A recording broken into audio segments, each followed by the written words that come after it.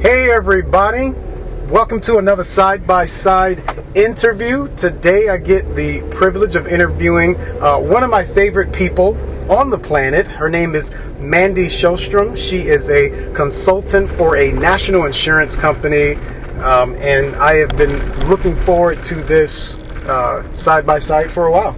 I'm going to put that done. Thank you. That was loud. How are you? I'm fantastic. How are you? I'm doing good. Thanks for coming on the podcast. Thanks for having me. So listen, here's what I wanted to talk with you about. I've been knowing you for several years now. I know you and your sons, and you guys are so connected, so involved in the church here at Hamilton Mill. You're very much a part of not just the team, but a part of that group of people that we know are bought into the vision and what God is doing up here. But what I also know is in front of your name, there's not the title pastor, reverend, bishop, priest. There's none of that. But yet you are, in every definition, one of the leaders in the church. And I wanted to talk with you about how you're able to do that, how you're able to be as influential as you are, how you're able to be as significant of a role in the church that you have, but you don't have the title of church leader. And surely this translates to every avenue of what we do. You know, talk to us about how you lead before you get the title of leader. So, being a leader before you become a leader is about demonstrating those leadership qualities. Yeah. It's not acting. I don't like that word. Demonstrating. Yeah. Exhibiting. Proving that you can be that leader, because you're going to have influence. You have to lead by example. Mm-hmm. You have to be doing those things before you ever get that promotion. That's good. You've got to realize that you got to be faithful with a little before you're given more. Yeah. You got to prepare. Yeah. You have to be able to self-improve. You have to recognize your weaknesses. You got to know what your blind spots are. Mm-hmm. And you have to be able to put those in the to be worked on category. And they're not always easy. But there's a lot that goes into preparing for being a leader. And only a part of it's demonstrating, because once you get there, you have to recognize that you have the influence. You have to recognize that what you do, whether you're the leader in that situation or not, is going to influence others. And you always have to be on that leadership point. Yeah.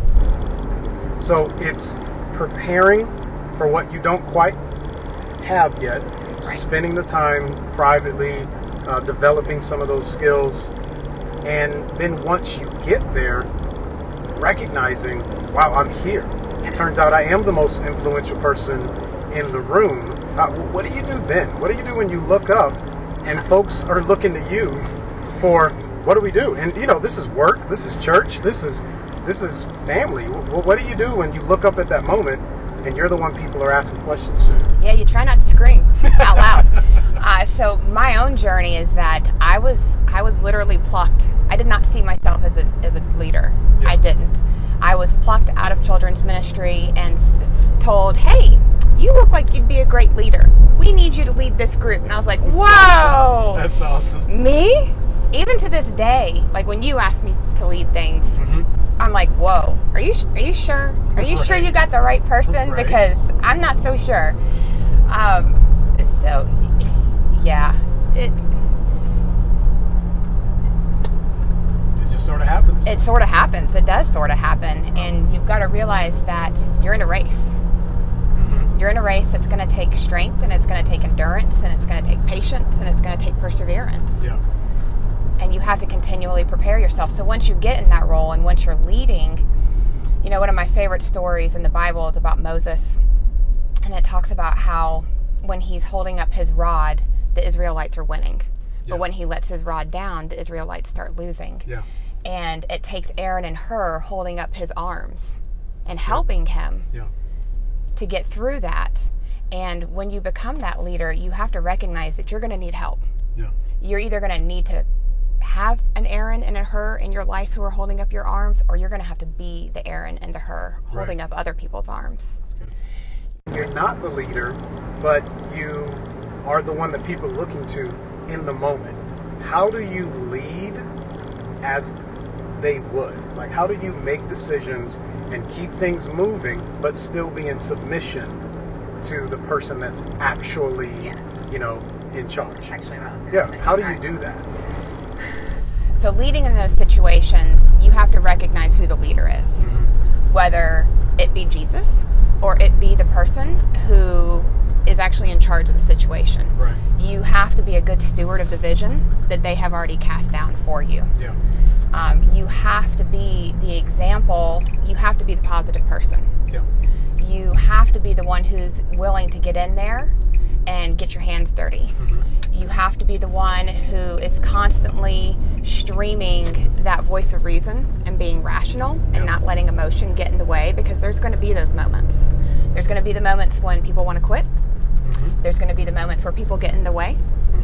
But you always have to be the one who keeps the team moving, who keeps everyone together. You have to be that driving force. When you were asked, when you were tapped on the shoulder and said, hey, we think you could be great for this, the occasional email from me that says, hey, I think you could help me out with this, what keeps you saying yes when you feel like, but surely there's someone else, but what about this other person? And again, you find yourself in those situations where you're being asked to step in. What keeps you saying yes? What keeps me saying yes is acknowledging that leadership is a calling. And once you receive that call, you have to recognize what's within you. Yeah. If God's called you to it, He's going to sustain you through it. That's good. He's going to, whether it's in your own strength or within His strength, you keep saying the yeses, you be the steward, you be the faithful with the little, and it's going to keep multiplying. It's going to keep going, and He's going to help you. Yeah. He's going to keep you through it. Honestly, I don't see it as an option. Well, so it's God can ask me to do something, and me saying no. That's just not really. It's just not really an option. It's not an option. Yeah. It's disobedience. Yeah. And I definitely don't want to be in this disobedience. So when you're presented with that opportunity, you're presented with something, and you know this is maybe outside of your wheelhouse, it's outside of what you're comfortable with, the cliche term, the comfort zone. What's your gauge between this is something that's going to stretch me, and this is something that really I have no business getting involved in? Like, where's that line?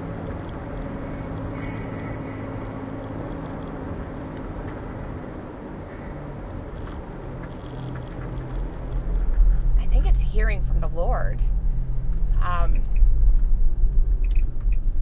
He's going to prepare you for it. You're going to know. Before those situations come up, He's going to give you an inkling. Yeah, He's going to set something in your heart. And when that opportunity arises, you might not want to. Everything inside of you might be screaming no. right. But you know. You heard. You know deep within you. Yeah. So if you haven't heard, if you don't know that this is something, even just the smallest glimpse of it is something that the Lord has for you, then that might be something that you have to take back. Because saying yes every single time is not the answer. Right. It's saying yes to the things that the Lord has given you and put upon you and called you to do. That's so good. So what would you say, as we're probably going to be back soon, what would you say to the person that is right now facing one of those, I feel like God is telling me to do this thing, I'm just not sure. I don't know if I'm the right person. I don't know if it's me. What do you say to that person right now? You have to be Peter. You have to step out of the boat. You have to walk in faith. You have to know that if God has called you to it, He's going to sustain you through it. That you have to say yes. He's going to guide you through it. He's going to put the Aaron or the her in your life that's going to help you through it. Yeah.